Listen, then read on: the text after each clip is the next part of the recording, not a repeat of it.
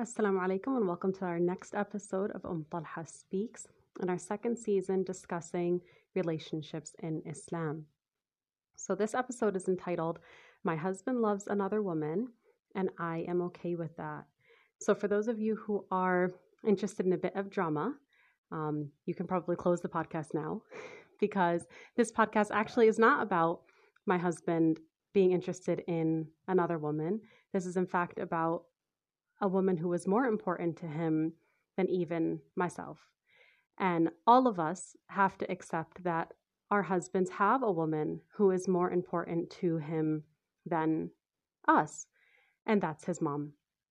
I've gotten loads of questions about what the relationship should be between us and our mother-in-laws. So inshallah, that's what this episode is about. So if you are interested in learning about that, then stay tuned. So the first and most important thing to identify about our relationships as women and as wives with our mother-in-laws and with our husbands is to understand and accept that the relationship our husband has with us and the relationship our husband has with his mom is in fact two entirely different relationships. So many times issues that arise are because there's some sort of sense of competition for a husband's love in these two arenas. But the sooner everybody involved in the situation can identify that we're comparing apples and oranges by comparing the relationship a man has with his mother and the relationship a man has with his wife, the sooner everybody will fare out in a better situation. So as a wife coming into the situation 20, 25, 27, maybe even 30 years late, she needs to accept and understand that there's already an established relationship here, and she's not looking to compete with that. She's not looking to challenge that. She's not looking to change that. She has an entirely different role with this man as his wife. What his mother offers him and has offered him for the entirety of his life, she's not interested in that. She's not interested in raising him. She's not interested in teaching him the way the world works. She's here to love him and to provide comfort for him and support him in his goals and be cared for by him. This is an entirely different relationship. The true relationship that's at play here, and the most important relationship that's at play, is the fact that this is his mother. Religiously, he is and will always be indebted to her.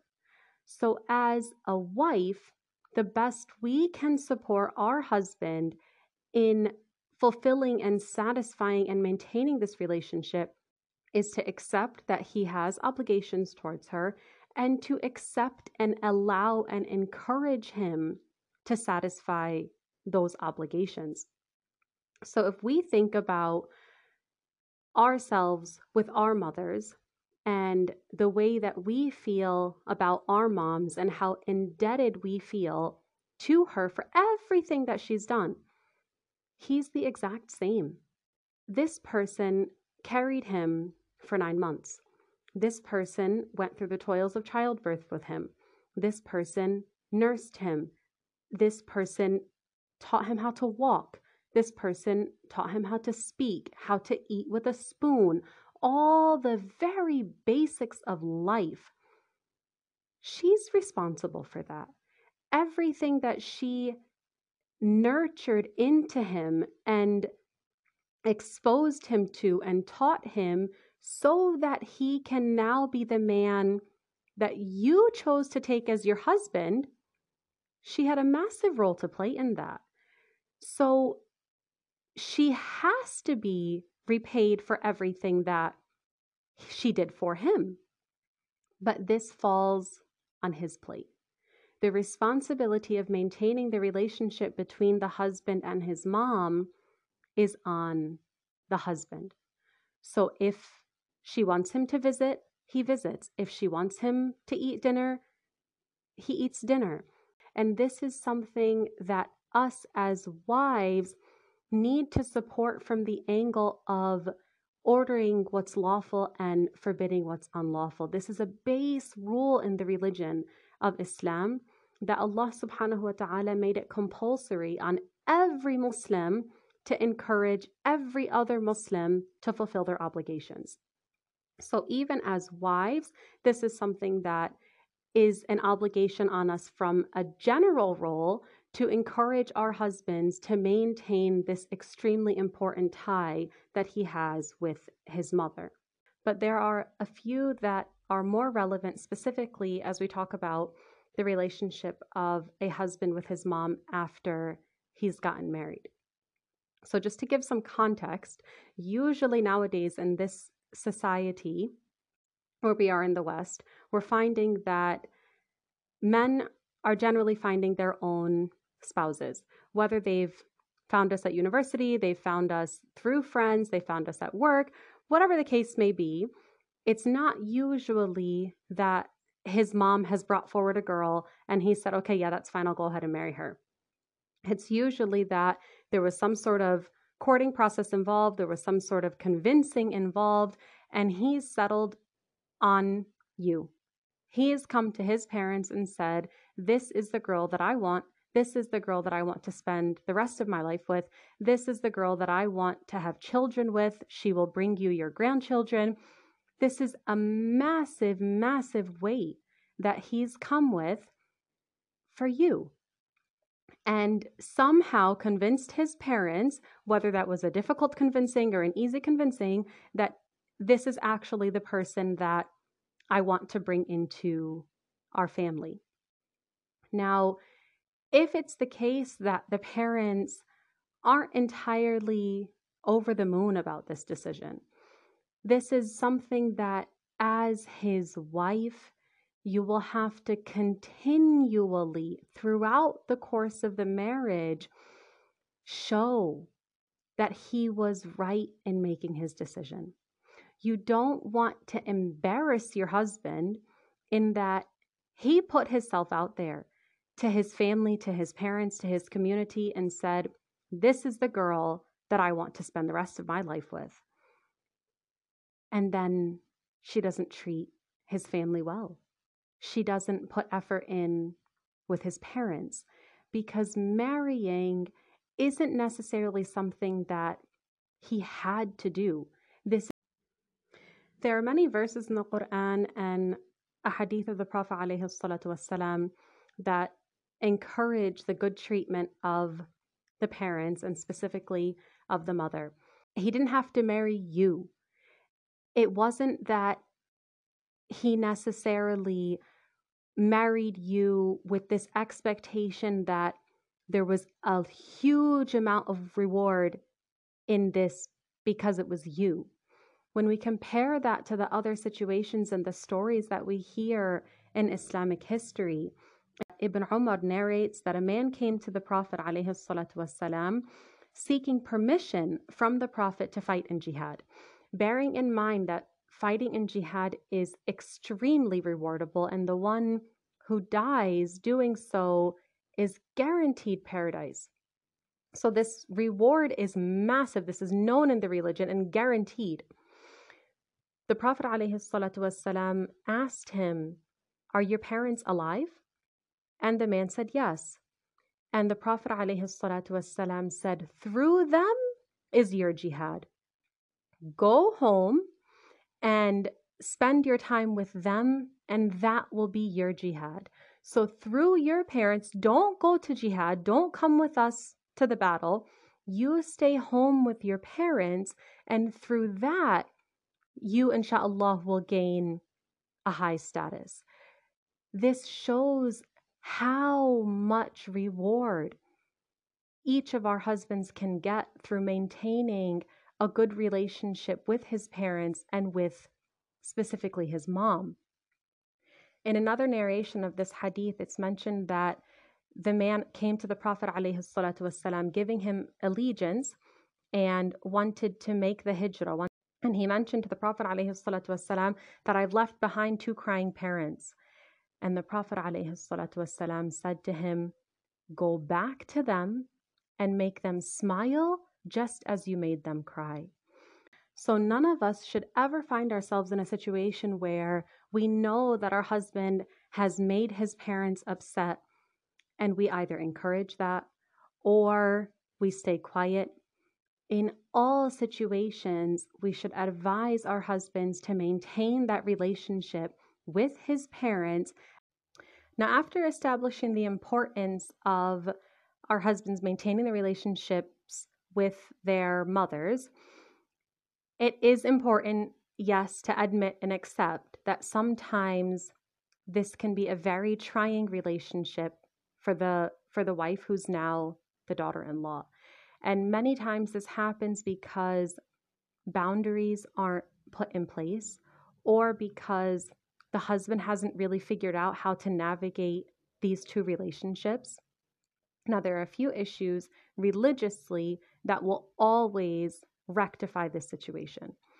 The first is knowing that namima, or tale-bearing, or stirring up problems between two people is an enormous sin, regardless of who this happens by.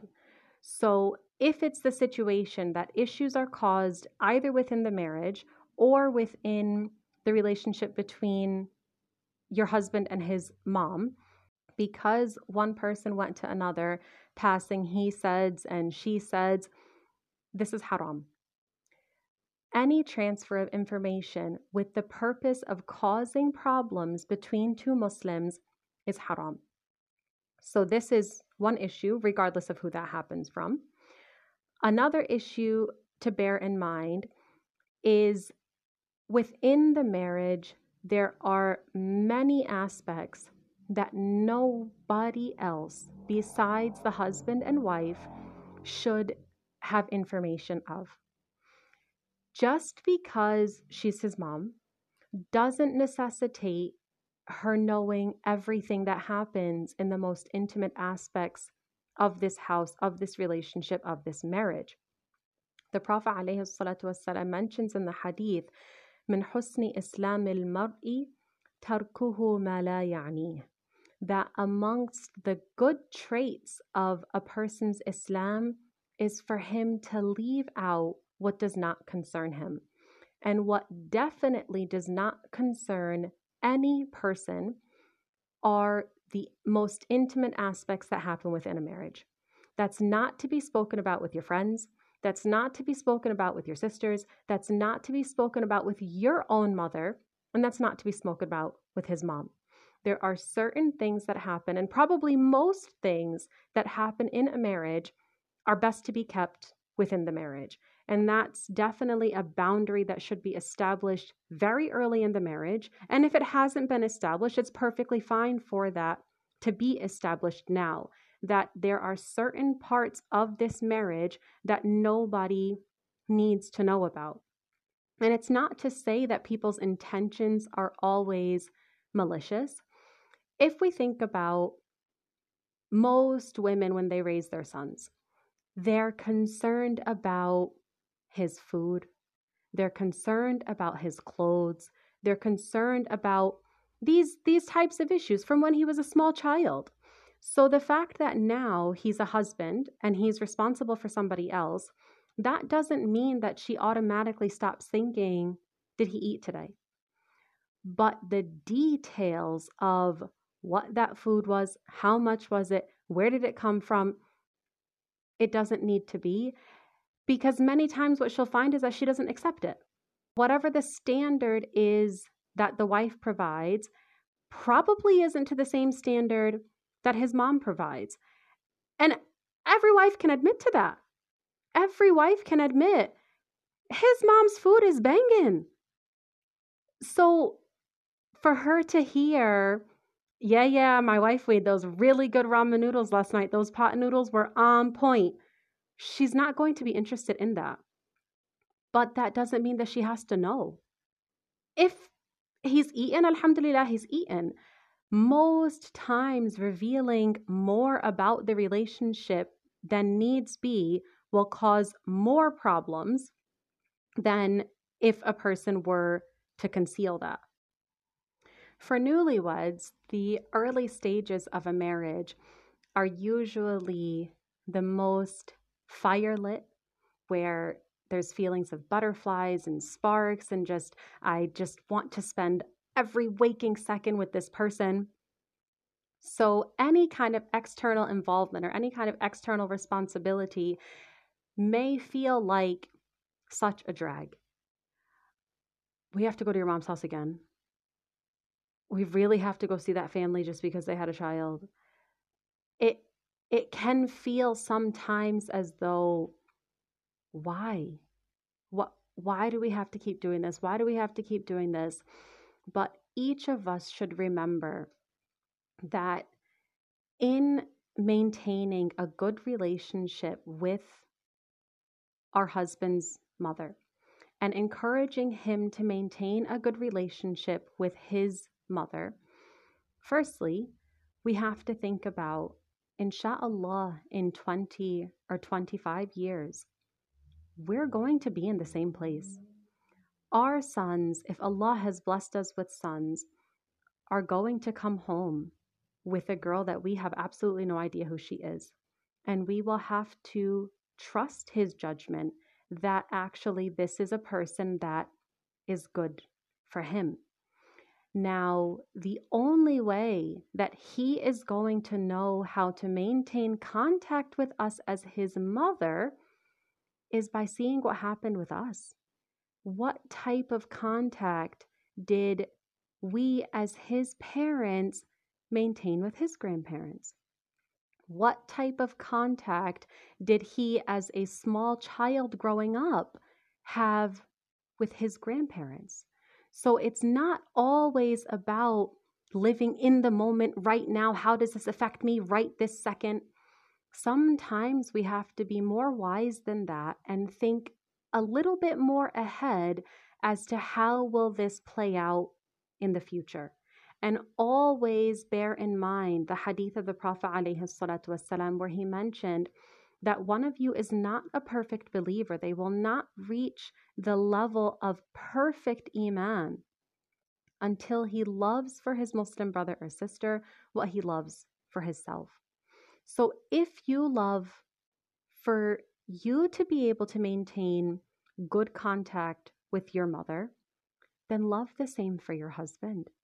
If you would love for your 25-year-old son to still come and visit you, to still come and spend time with you, to bring your grandchildren to your house, then do the same for other Muslims.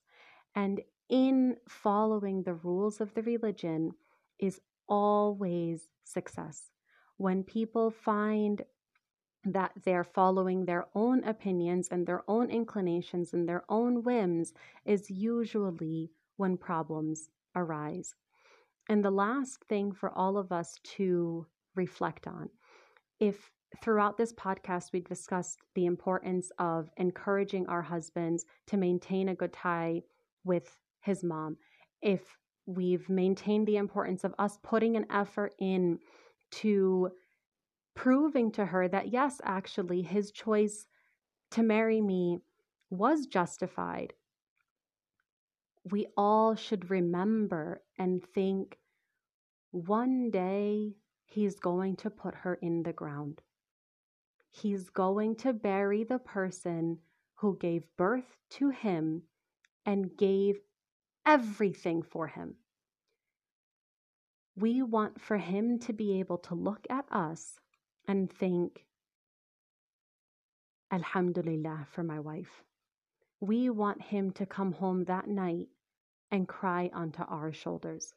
We don't want him to have any reason to look us in the face and say, because of you, I didn't visit my mom. Because of you, I didn't call my mom. Because of you, our children don't have a good relationship with my mom. We always should remember that in encouraging a person to fulfill their obligations is success, even if that comes at the expense of our happiness. We correct our intentions for the sake of Allah subhanahu wa ta'ala and hope for the reward in this life. We hope to see the fruits of our good deeds in this life, but more importantly, we hope to see the fruits of our efforts in the hereafter. May Allah subhanahu wa ta'ala make us amongst those who are patient with hardships that we are faced with in this life, such that we see on the day of judgment the fruits of our efforts that we put in enduring those hardships. Walhamdulillah, wassalatu wassalamu ala rasulillah. We'd really like to hear from you, so don't forget to follow us on Instagram at Talha Speaks and send us across any message or feedback, any questions that you may have, so we can incorporate that into this podcast.